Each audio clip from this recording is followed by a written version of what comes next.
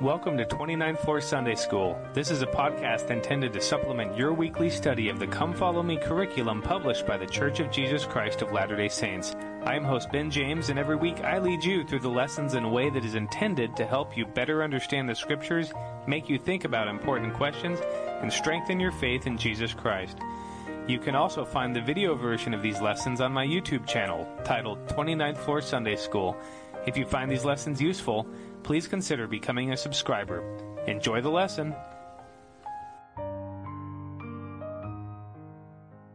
Hello, welcome to 29th Floor Sunday School. Glad you can join me from my office in Central Hong Kong as we study the Come Follow Me curriculum for January 6th through 12th. And with this lesson, we will be learning about the first 7 chapters of the first book of Nephi in the Book of Mormon. I want to start today's lesson by quickly discussing an issue, questions that came up based on last lesson. And I want to just take a few minutes and simply clarify a position that I explained that may understandably be controversial or potentially misunderstood by some viewers. And that is, I put forward the question last week in the lesson introducing the Book of Mormon as to whether or not it would be possible for someone to not believe in the authenticity or the historicity of the Book of Mormon, but yet still consider it to be true in a book of Scripture to the extent that it testifies of Christ and helps us draw closer to Him. And I put forward the idea that I think that it is possible to read the Book of Mormon as literature, as still being Scripture that draws us closer to Christ, but not necessarily being a true and a historical document, documenting people that actually existed. And the clarification I want to make is that's not my position. I do believe that the Book of Mormon is a historical book. I do believe that it accurately depicts the lives of individuals and prophets that actually lived in Mesoamerica 2,000 years ago.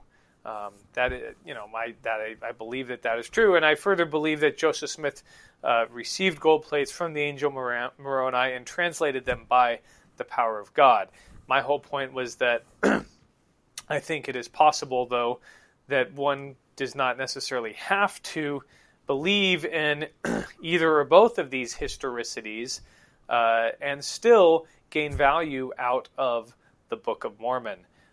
Because even if you were to read it as simply literature, perhaps a story that the prophet Joseph Smith made up, that would not change the fact that that story draws you closer to Christ. And when I say that the prophet Joseph Smith made up, that, of course, would mean that it was an inspired story and that the Lord, that God, the Holy Ghost, inspired him to write this story, to write this book.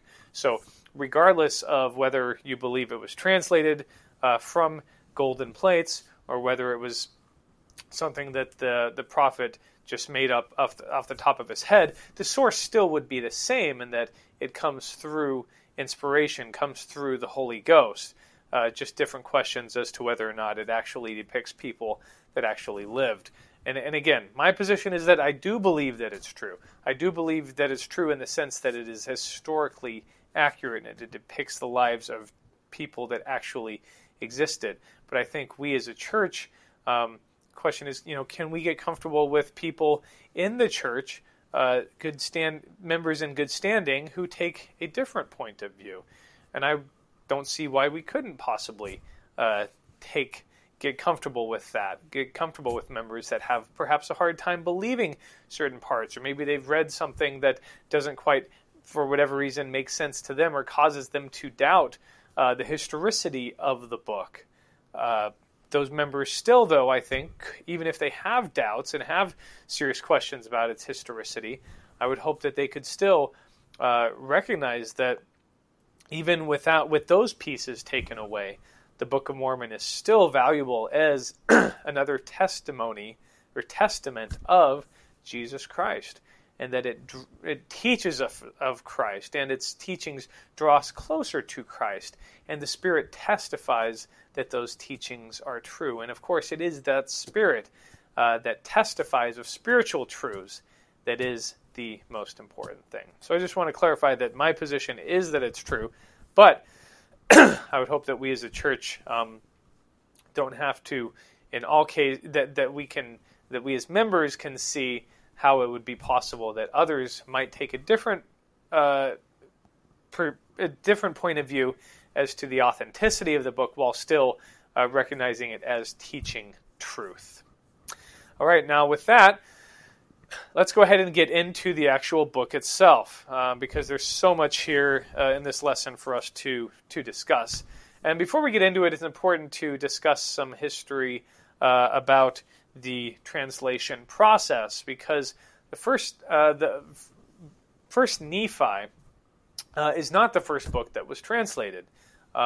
Joseph Smith, as he was translating, started with the large plates. If you recall, the Book of Mormon is broken into both small plates and large plates, and this is explained in the first few pages of the Book of Mormon. But the first Nephi was written on small plates, on the small plates. But what Joseph Smith started translating was the large plates, and that started with the Book of Lehi, and then he continued to translate all the way through, up to and including a few chapters in Mosiah, in which after he had completed that translation of 116 pages of manuscript, that those pages were then given to Martin Harris, who attempted to show them to his wife, of course, in order to famously attempt to persuade her that this was legit and that he was not being scammed by the prophet Joseph Smith. And of course, those pages were lost, and then we now resort to Plan B.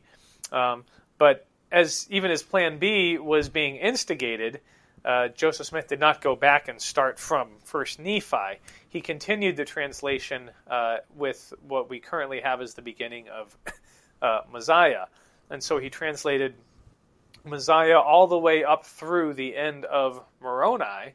And then after he completed that, then he went back and started translating from the small plates.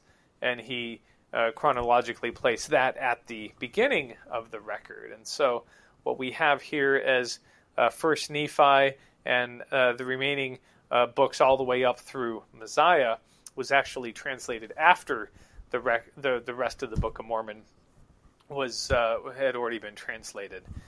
So that's something interesting to keep in mind, that First Nephi was not the first book that was translated, but rather it was starting from the large plates. What Prophet Joseph Smith said was the Book of Lehi, which assumably translated and told the same stories just from Lehi's perspective rather than Nephi's.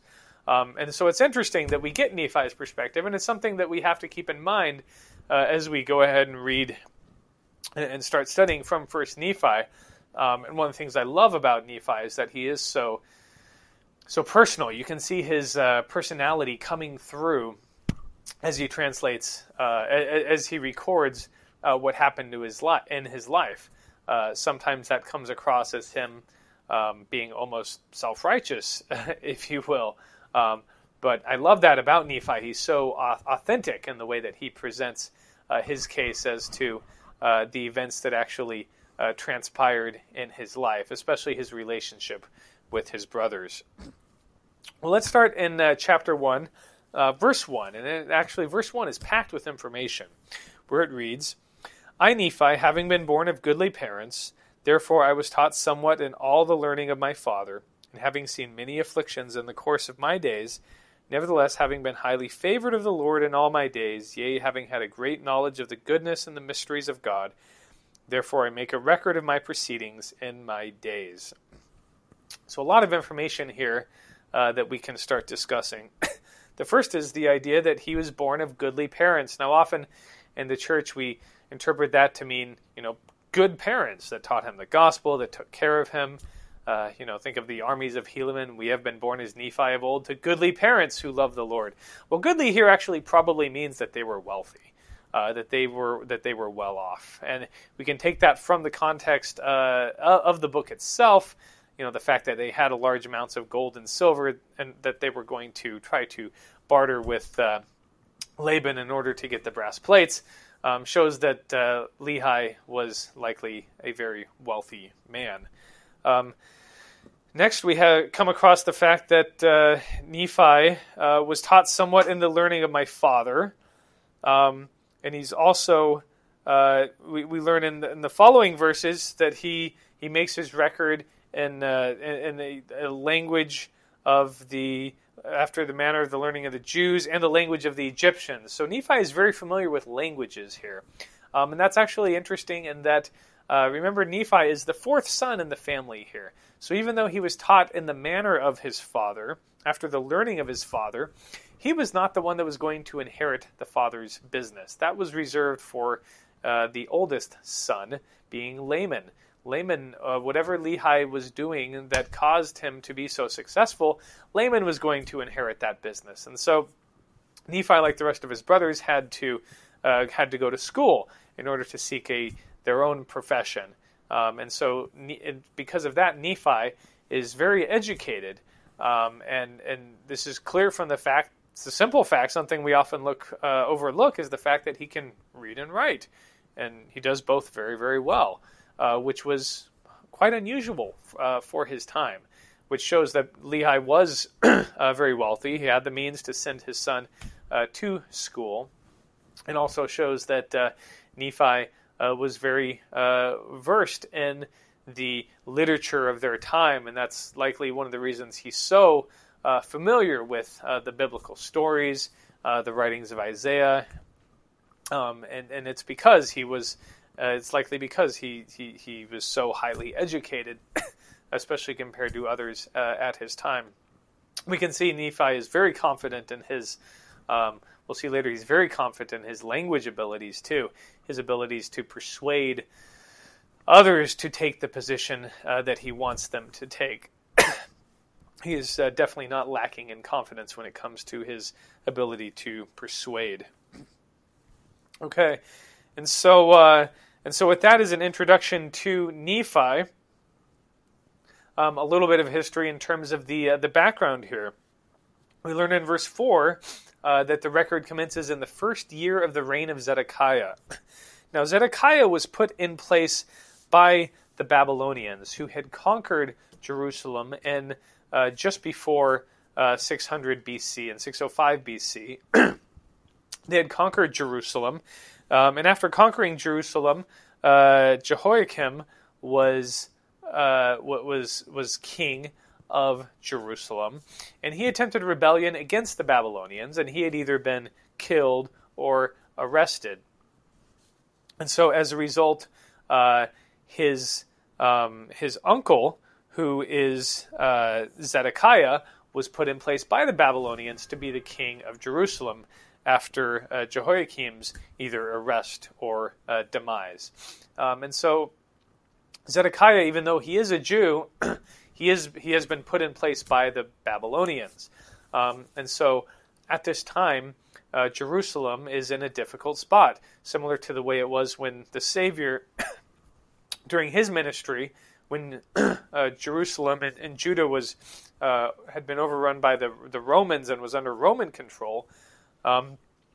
During Lehi's time, Jerusalem is under control by the Babylonians, who, of course, are a godless people, deemed to be barbarians by the Jews, who were highly favored of the Lord, and so they believed.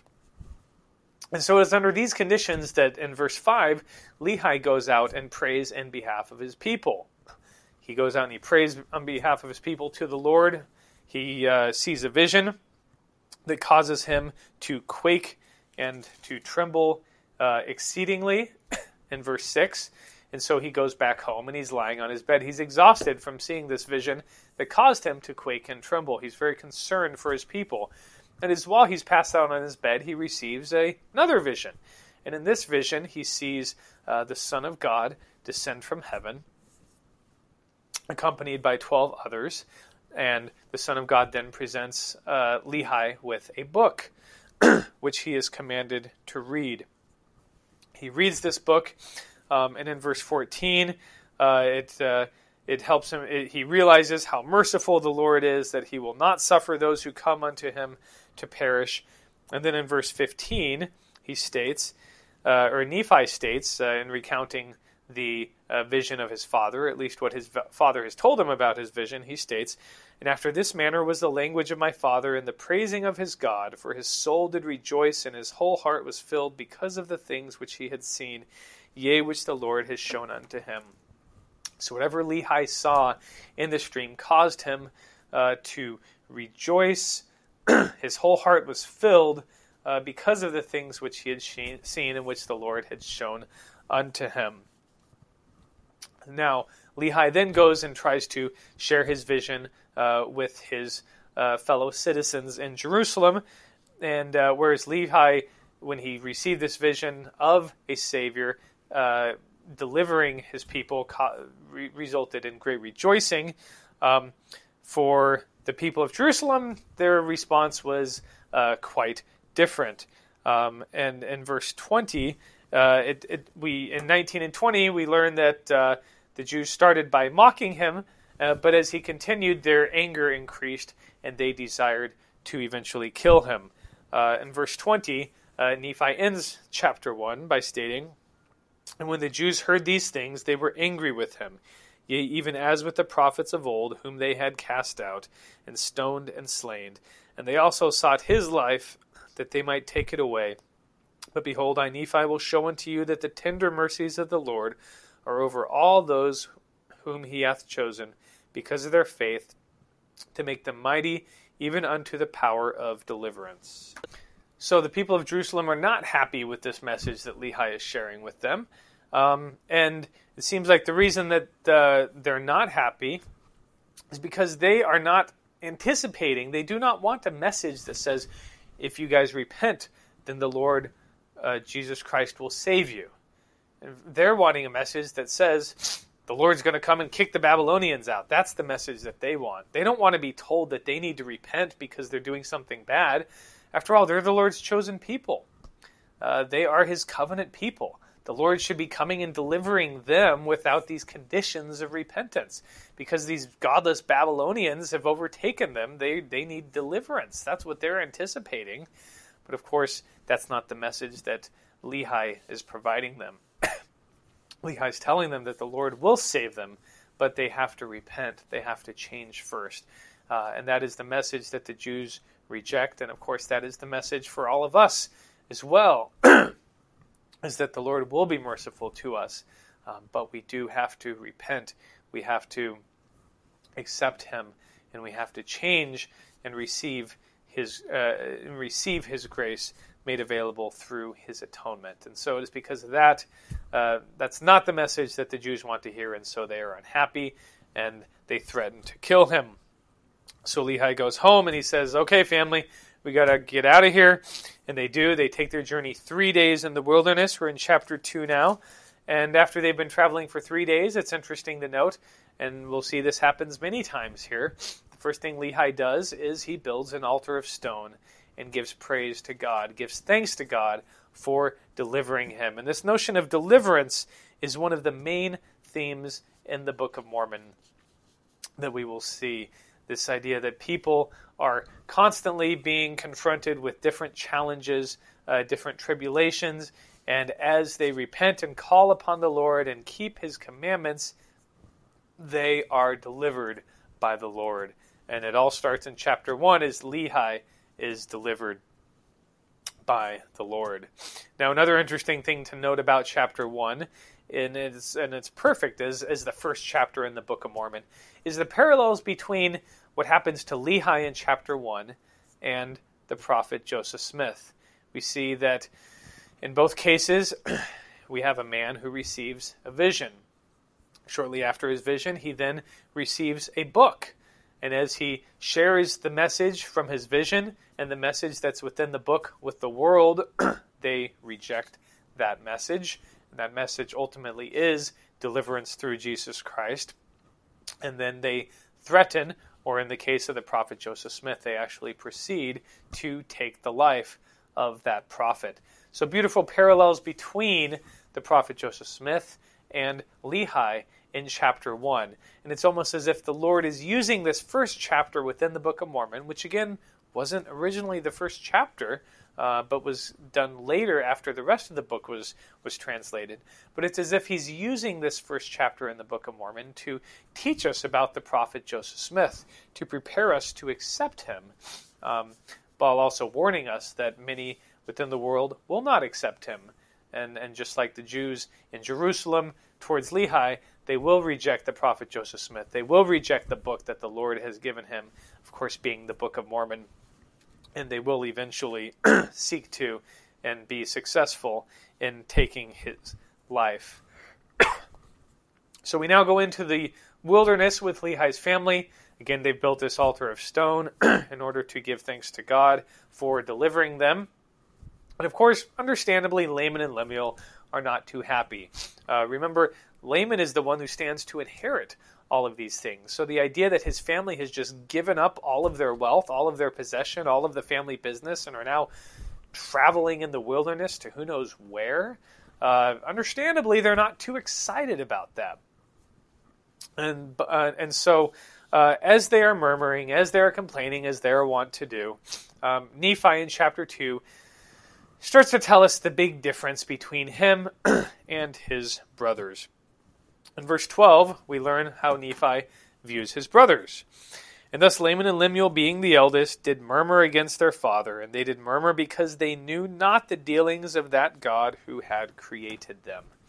So Laman and Lemuel, educated as they might be, they murmur because they don't understand how God works. They do not understand the way in which he operates in their lives. They want everything their way, and they want it spelled out clearly. They're not comfortable with this idea that eventually they're going to reach some idea of a promised land. Their promised land was already in Jerusalem. They did not understand the way in which the Lord works in their life. They don't understand that sometimes, often, the Lord doesn't tell us the end as we start at the beginning. We have to move forward with faith. They don't understand that the Lord's promises are much better than the things that we originally anticipate and want for ourselves. They lack faith. They lack an understanding of the dealings of God. Whereas Nephi, on the other hand, verse 16, when he lacks understanding, he takes a very different approach. Verse 16, and it came to pass that I, Nephi, being exceedingly young, nevertheless being large in stature, and also having great desires to know the mysteries of God, wherefore I did cry unto the Lord, and behold, he did visit me, and did soften my heart, and I did believe all the words which he had spoken by my father, wherefore I did not rebel against him like unto my brothers. So interesting here that Nephi's response when he doesn't understand is to get on his knees, is to ask for that understanding. And if that understanding doesn't come, he asks the Lord to soften his heart, so that even if he doesn't understand, even if he doesn't know the end while he's at the beginning, that his heart will be softened, that he will not rebel, but that he will be faithful in keeping the Lord's commandments. And, not surprisingly, right away, he gets an opportunity to prove his faithfulness. So apparently, while he is calling upon the Lord to soften his heart, Lehi is telling his oldest two sons about a mission that they need to go on. They need to return to Jerusalem and retrieve brass plates that contain the writings of the Jews, as well as Lehi's genealogy. Now, they obviously are not excited about the prospects of going back to Jerusalem. They think this is insane, and they let their father know that. So Nephi, on the other hand, goes to Lehi, and Lehi says, okay, I need you to do this. I know this is difficult. Your brothers have already complained. What say you? And Nephi's response, who's just been in his tent, praying for the Lord to soften his heart, Nephi recognizes that this is a commandment of the Lord, and he responds famously in verse 7, And it came to pass that I, Nephi, said unto my father, I will go and do the things which the Lord hath commanded. For I know that the Lord giveth no commandments unto the children of men, save he shall prepare a way for them, that they may accomplish the thing which he hath commandeth them. So I think the most important thing about this statement by Nephi is that he knew that this was a commandment of the Lord. He knew that this is what the Lord wanted them to do. And with that knowledge, he had full confidence that the Lord would make it possible for them to accomplish this task, to complete the thing which the Lord has commanded them to do, which is in this case to go and get the breastplates from Laban. Difficult as it may be, he knew that the Lord would make it possible. So with this confidence, he goes back with his brothers, and they make their first attempt, which of course is not successful. Their first attempt, they seem to really not even have given much thought to it. It's almost kind of haphazard. Well, we're here, let's go ahead and just simply ask Laban for the plates. And we all know that that doesn't go well. Laban is the one who has to carry out this unfortunate task. He's the one who drew the short straw. So he goes and asks, and Laban threatens his life. So first attempt, they really didn't give it much thought. In some ways, it was a very faithful attempt, right? If you know that the Lord wants you to do something, well, bam, just go ahead and do it. Just go to Laban and say, hey, give us the brass plates. The Lord wants them from us, wants us to have them. In some ways, it was kind of faithful, but without much thought, without even asking the Lord how to do it. Not surprising, it is not a success. Second attempt, you can almost see the light bulb go on in Nephi's head. And he says, aha, the Lord wants us to get the plates. The Lord also wanted us to leave all of our possessions behind. It must be the case that the Lord wants us to be able to use these possessions in order to acquire the plates from Laban. So they go to their house, gather all their gold, come back and present it before Laban, who sees it and says, wow, this is actually quite a bit. I think I'll take that. But no, you're not getting the plates. And then they all get chased out again. And so twice for their first two attempts, the result is Laban attempts to remove them, to murder them. And so this gives us a little bit of insight as to the type of man that Laban was as well. Well, not surprisingly and understandably, the Nephi's older brothers are pretty frustrated at this point. He says, you can understand where they're coming from. The Lord says, I want you to get these plates. We've already tried twice. And both times the result has been I've almost got my head chopped off. Not very good prospects, and understandably, they're not too happy about that. Of course, the angel then comes to strengthen their faith, telling them stop beating up Nephi, because apparently that was their response when these things didn't go well. They didn't like the fact that throughout their difficulties, Nephi remained faithful, and he no doubt was very vocal about his faithfulness, and that was certainly very annoying, if nothing else, to Laman and Lemuel, and their response, like big brothers are wont to do, was to start beating up Nephi. The angel comes, tells them to stop beating Nephi, and tells them that the Lord will deliver Laban into their hands. As soon as the angel departs, what's the first thing that Laman and Lemuel start to do? They start to complain again. I think we all know people like that in our lives that really will complain about everything. And clearly, even though the Lord had sent an angel to strengthen their faith, their first response afterwards is to still continue to complain.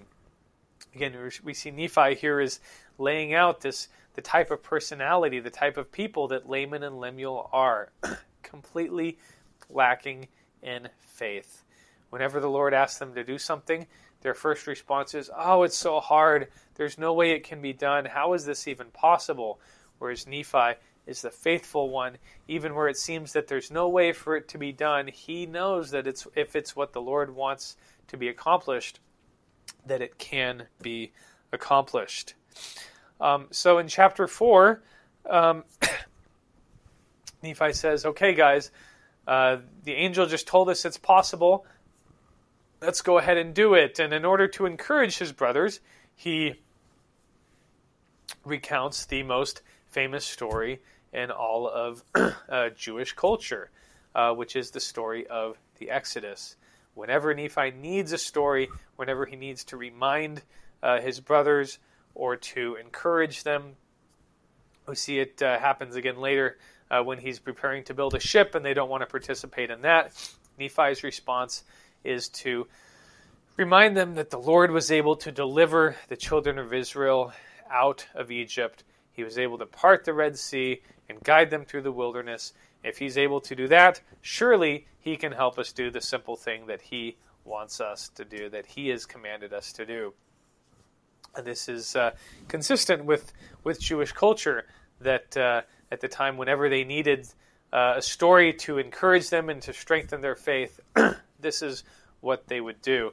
It's actually in Jeremiah chapter 16, verse 14, that Jeremiah states that this is the case. And he says, "Therefore, behold, the days come, saith the Lord, that it shall no more be said, The Lord liveth that brought up the children of Israel out of the land of Egypt." And continuing in verse 15, "But the Lord liveth that brought up the children of Israel from the land of the north, and from all lands whither he hath driven them. And I will bring them again into their land that I gave unto their fathers." So, Jeremiah here is saying, look, there's going to come a time when you need a story about faith that you're not going to talk about the Exodus, about the Lord bringing the children of Israel up out of Egypt, out of the land of Egypt, but instead he's going to talk about the gathering in the way in which the Lord gathered all of the children of Israel from the north and the south and the east and the west, gathered them together. So certainly this is inspiring for us as members of the Church of Jesus Christ of Latter-day Saints who are involved in that effort of gathering the children of Israel through our missionary work. But here, it's interesting to note that Nephi is simply following the pattern that Jeremiah is talking about, that the children of Israel, when they need a story that is faith-promoting and to encourage themselves and to give them the courage that they need, they call upon the story of the Exodus and the deliverance out of the land of Egypt. So, after encouraging his brothers with the Exodus story, brothers basically say, all right, Nephi, you go and take care of it. And so he does. So he starts moving forward. And I love verse 6. Nephi is walking towards the house of Laban. And this is his attitude. He says, "And I was led by the Spirit, not knowing beforehand the things which I should do." And this here really demonstrates to us how faithful Nephi was. He's got this impossible mission that he has to accomplish. And he's just going to start going forward, step by step, trusting that the Lord will light his path before him. As I was taking remember I have 4 young daughters, and as I was taking some of them to see Frozen 2 a few weeks ago, I love the insight that we got in that movie about faith. There's a situation in which Anna doesn't know what to do. She's got a mission that she's supposed to accomplish, and it seems like it's going to be impossible for her to do so. And so her conclusion is that all she can do is the next right thing. And she even has a song about it. And that's what Nephi's doing here. He's doing the next right thing, going step by step, doing the next thing that he knows to be right. He doesn't know what the end is going to look like. He doesn't know exactly how the Lord is going to deliver Laban into his hands. But he knows that if he stays outside the city walls, it's never going to happen. What he needs to do is start moving forward, and that's what he does. He does the next right thing. Of course, as he moves forward now, he comes across the body of a drunken man in the street who happens to be Laban. And much to his chagrin, the response that the Spirit gives to Nephi is to kill Laban, is to end his life. Now, remember, we've already got a glimpse as to the murderous fiend that Laban is, so we know he's not a very good guy. He certainly is going to do everything he can to prevent Nephi and his brothers from getting the plates. And so, but still, it is with a great surprise that the Spirit prompts Nephi to take the life of Laban. Now, I think several lessons we can take from this. One is obviously that if the Spirit tells us to do something, we do it, no matter what that thing might be. But I think another lesson that we need to take from this is if the Spirit's going to tell you to do something that's contrary to what you believe to be right and what you've taught to be right, you better be pretty certain that that's what the Spirit wants you to do. And you can see the struggle that Nephi goes through, and it's interesting as he tries to come around to this conclusion to accept what the Spirit is telling him, that he needs to take the life of Laban. And he resorts back to the promise that he has received, that his seed will inherit this land of promise, and that as insomuch as, and this is in verse 14, insomuch as that they keep the commandments of the Lord, they shall prosper in the land. But Nephi also realizes that it's going to be impossible for them to keep the commandments of the Lord if they don't have the law of Moses, and therefore they need the brass plates in order to keep the commandments, and without keeping the commandments, they cannot prosper in the land. They cannot fulfill the reason for which they received this land of promise, this new land of their inheritance. And so Nephi realized that in order for the Lord's purposes to come to fruition, they had to get those plates. And he also was beginning to realize that in order to get those plates, he must take the life of Laban. And so, again, he, not knowing what to do, he follows the Spirit, cuts off Laban's head, puts on his clothes, and begins proceeding towards the treasury where the plates are kept. And there he comes across someone who would later become one of his best friends, Zoram. He is the keeper of the treasury, using Laban's voice, which he somehow knew. He instructs Zoram to bring the plates and to come with him. Zoram assumes that this is Laban for some reason. He's convinced that this man wearing Laban's clothes is in fact Laban, and so he follows. And then you get this interesting story where, as he's approaching the wall of Jerusalem, Laman and Lemuel and Sam realize that this is or see Laban coming and assume that Laban is coming for them. And so Nephi, in order to tell them that they don't need to be scared, reveals his disguise, and then now he has the Zoram problem. And so Nephi actually tackles Zoram and promises him that if he will come with them, that he will be a free man and that he will be part of them. And unbelievably, Zoram says, okay, cool, yeah, I'll come with you guys. It's mind-blowing to us that this Zoram, who just a few minutes ago was gainfully employed as the keeper of the treasury, all of a sudden is willing to give up everything that he has in order to follow this family into the wilderness. So one must wonder what spiritual preparations or what else went into that decision of Zoram to, within an instant, completely change his life, going from a citizen of Jerusalem to being someone who is now going to be wandering in the wilderness with these other men that he didn't even know just a few minutes ago. And the only way he knows them is because they deceived him into thinking he was his dead boss. So really, really fascinating story here. But at the end, it enables Nephi, who has been dutiful in keeping the Lord's commandments, it enables him to receive the plates. And then off they go to find their father.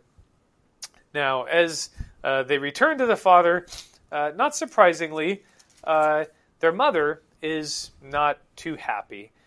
She's been through a lot. She just gave up her home, all of her possessions, and now her husband, who has been chased out of town because of the things that he is telling to the citizens. And now her husband has sent their sons back on an impossible mission, and after several days they haven't come back, and so Sarai is understandably concerned that they have also perished, and she's basically lost everything that she knows and loves. And so, again, it's understandable that, from my point of view, that she is complaining here. Lehi, the loving husband, reminds her of their blessings that the Lord has bestowed upon them, and that he has delivered them, he has made it possible for them to escape. And then fortunately, her sons come back, and she receives this tender mercy, this little hug from the Lord, letting her know that everything is okay, that I am in charge here, and that things will work out like they're supposed to. And we can see the great impact that this miracle deliverance of her sons has on her faith. In chapter 5, verse 8, "And she spake, saying, Now I know of a surety that the Lord hath commanded my husband to flee into the wilderness. Yea, and I also know of a surety that the Lord hath protected my sons, and delivered them out of the hands of Laban, and given them power whereby they could accomplish the thing which the Lord hath commanded them. And after this manner of language did she speak."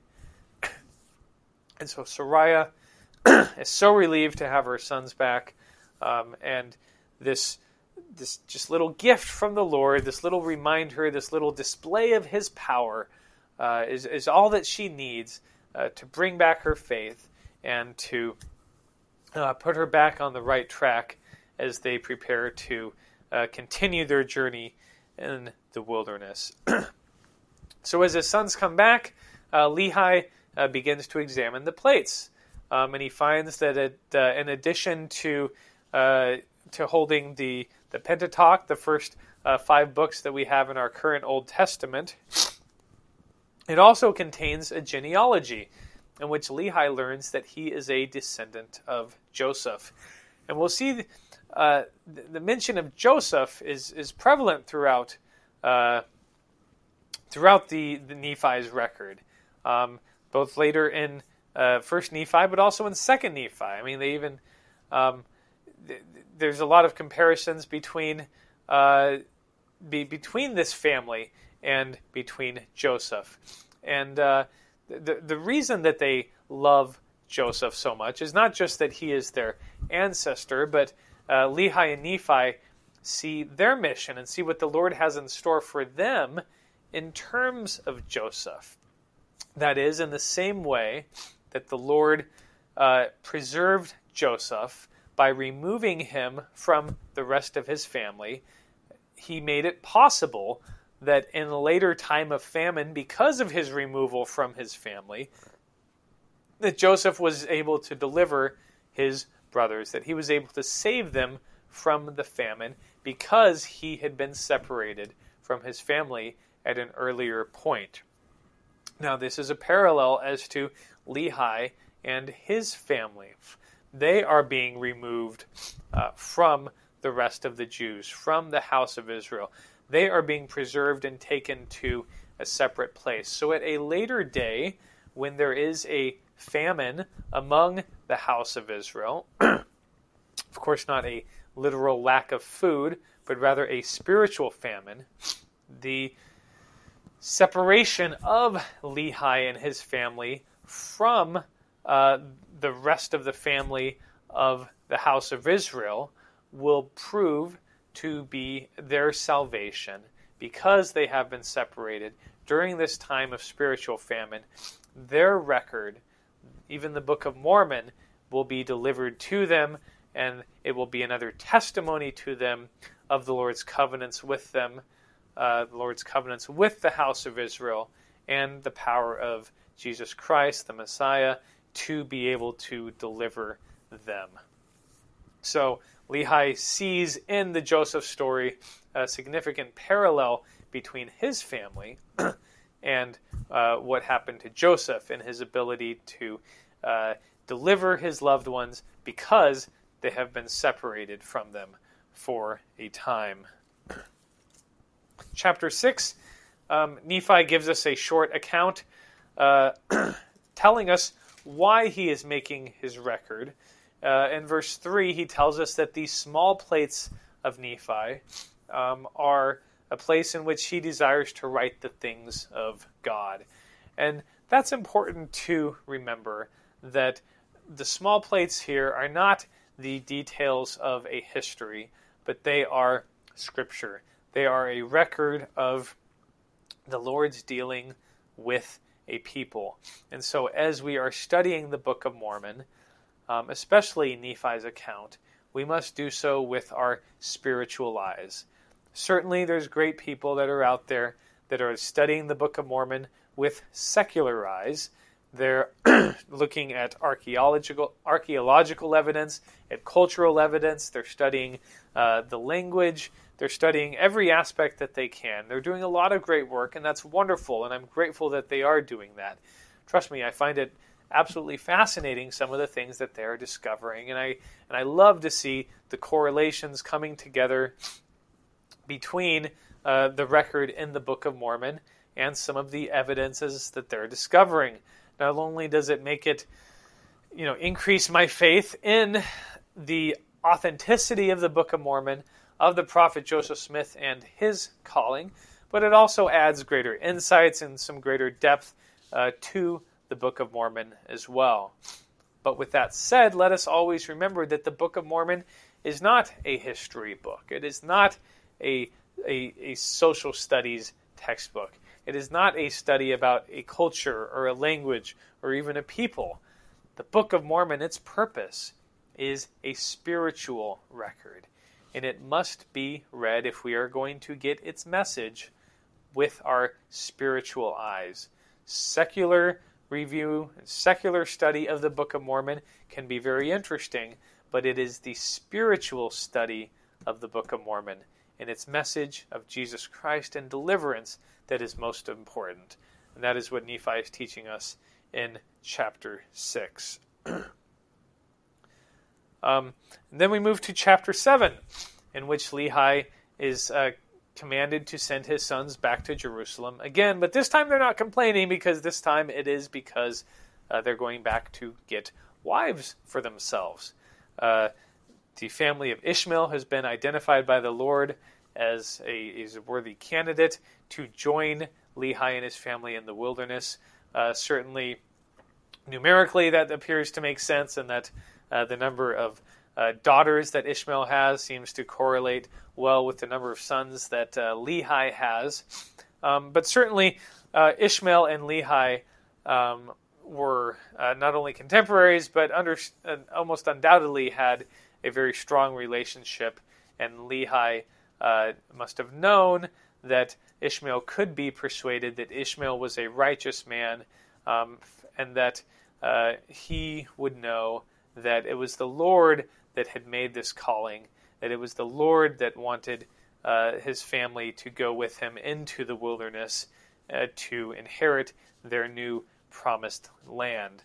But nonetheless, that still must have been a very difficult conversation for Lehi's sons to approach Ishmael and say, hey, why don't you give up everything you have and join my father and our family as we travel in the wilderness to a promised land that we don't know the location of. Must have been, a very, very difficult conversation. But nonetheless, Ishmael is persuaded, and the whole family begins to leave. Now, they're not far into their journey before Laman and Lemuel and a few of the sons of Ishmael are at it again, murmuring and complaining, wanting to go back to Jerusalem. And again, we can see some parallels here between the Jews and the wilderness, and how many times was it the Jews that were, while they were wandering in the wilderness, complaining, saying, hey, maybe it was better for us back in Egypt. Maybe we should actually go there. And so you'll see Nephi, being so educated in the scriptures as he is able to produce stories from their travels that are designed in some ways to remind us of Old Testament stories. As Nephi, being the educated person he is constantly seeing parallels between his family and different stories in the Old Testament as well. So they begin to complain, and Nephi, as he likes to do, tries to use his persuasive skills to convince his brothers and others within the company to stop complaining, but to continue on with their journey. And one of the verses here that Nephi uses to in his attempt to persuade his brothers had particular meaning to me at a point in my life. I was in the point of my law school career in which it was time for me to start seeking for employment by interviewing with different law firms, and to me it seemed like everyone else around me was getting offers for callbacks to go and meet with different law firms and getting offers to begin employment with them, and I wasn't having much success. I wasn't having it seemed like I wasn't having any success, and so I was kind of down. I was kind of questioning whether or not this is really the path that I should be taking, whether or not I had made the wise decision, what was going to happen to me, overreacting completely. But at the time it felt very real, and it felt like a somewhat critical situation. And then I read this verse in chapter 7, verse 12, and it was a beautiful reminder to me at this point in my life.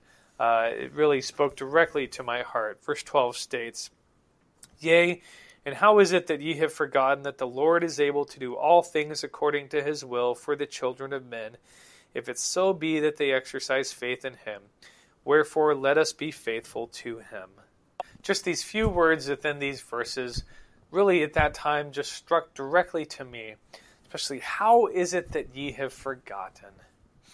I think it's so important for us to always remember the things that the Lord has done for us.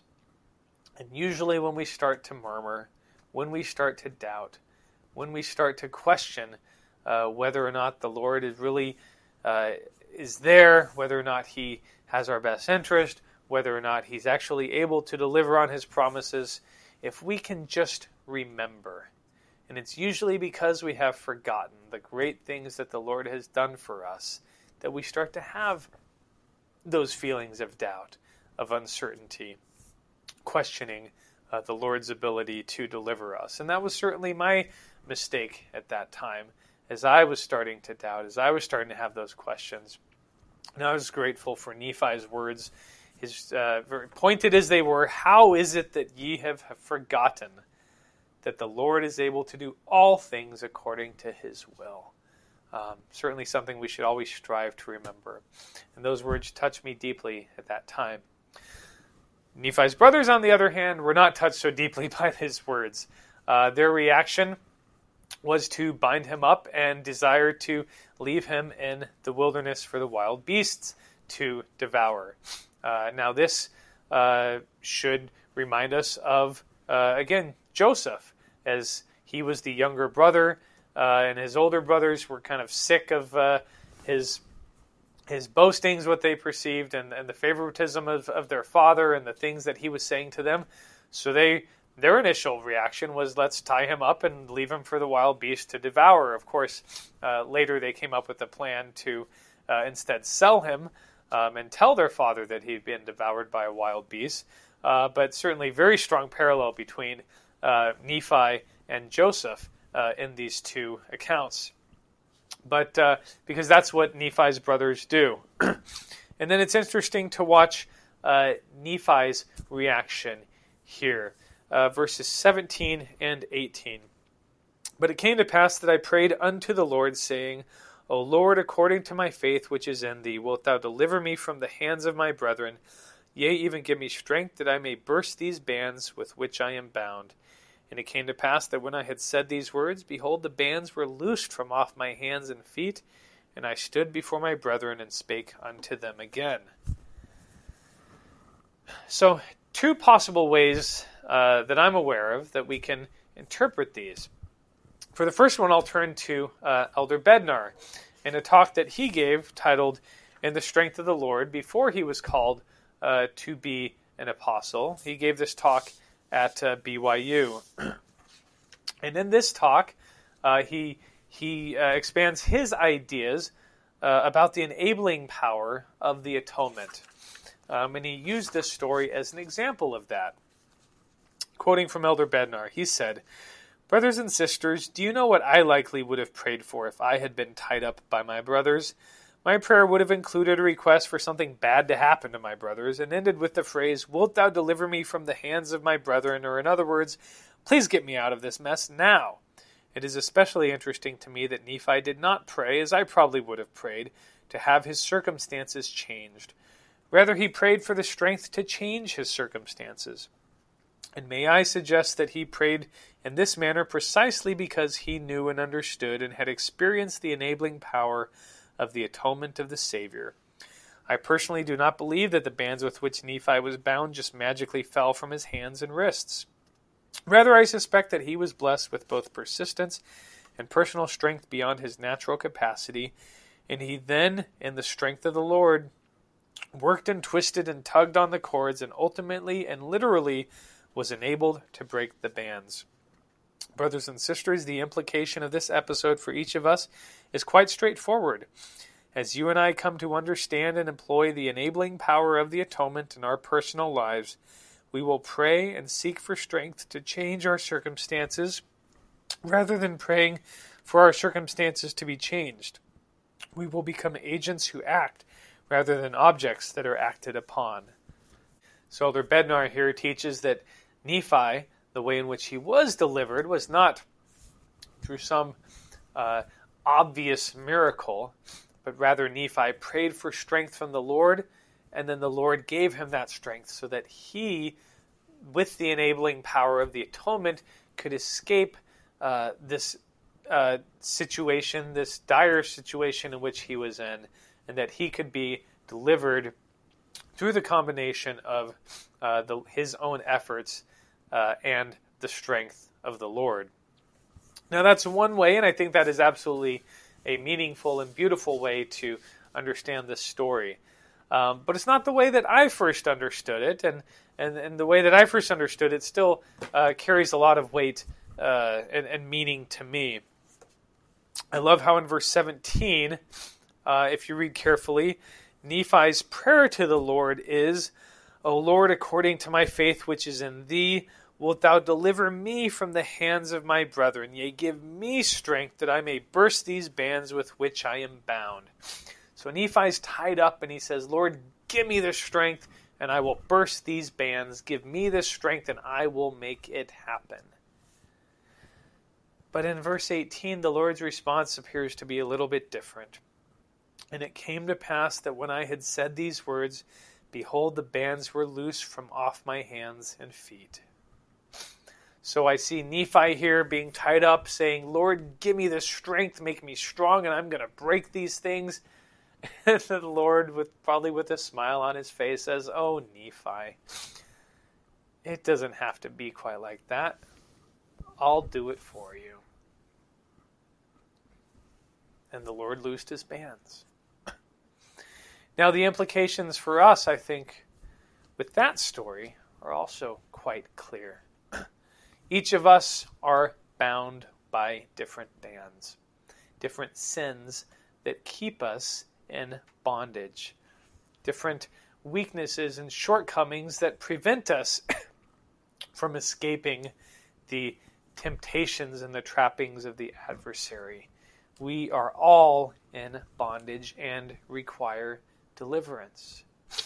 Now we can pray to the Lord to give us strength that we can overcome those bonds, that we can overcome with our strength our weaknesses and shortcomings. And there's certainly an element of that has to happen, as Elder Bednar teaches. We have to struggle and work and strive ourselves to overcome our bondage. But at the end of the day, the way in which we are delivered from our bondage is not because of anything that we do, but rather, as the account in verse 18 states, it's because the Lord loosens our bonds.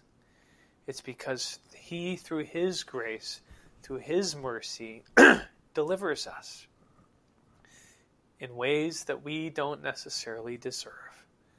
But he does it because he loves us. He does it because of our relationship with him. And he does it because he wants us to be delivered. And our requirement is not to break the bonds ourselves. But what we must do is call upon the Lord, remaining faithful to him, and demonstrating our desire to keep his commandments. Like Nephi, we have to show that we are willing to do everything that we can to carry out his commandments, to be faithful and to be obedient to him. And it's my testimony that as we do that, the Lord will loosen our bands. The Lord will loosen those things. The Lord will remove those barriers, those obstacles that prevent us from returning to his presence. That is the enabling power of the atonement. That is what makes it possible for us to return to the presence of God. And it is that message of deliverance that is the focus of the Book of Mormon. The message that Jesus Christ has power to save, that Jesus Christ has power to deliver us from all of our enemies, whether they be actual physical captivity, whether it be physical bands, or most importantly, whether it be the spiritual bands that tie us down, that prevent us from reaching our full potential. If we will turn to Christ and exercise faith in him, he has the power to loose those bands. And I testify that he will do so in the name of Jesus Christ. Amen.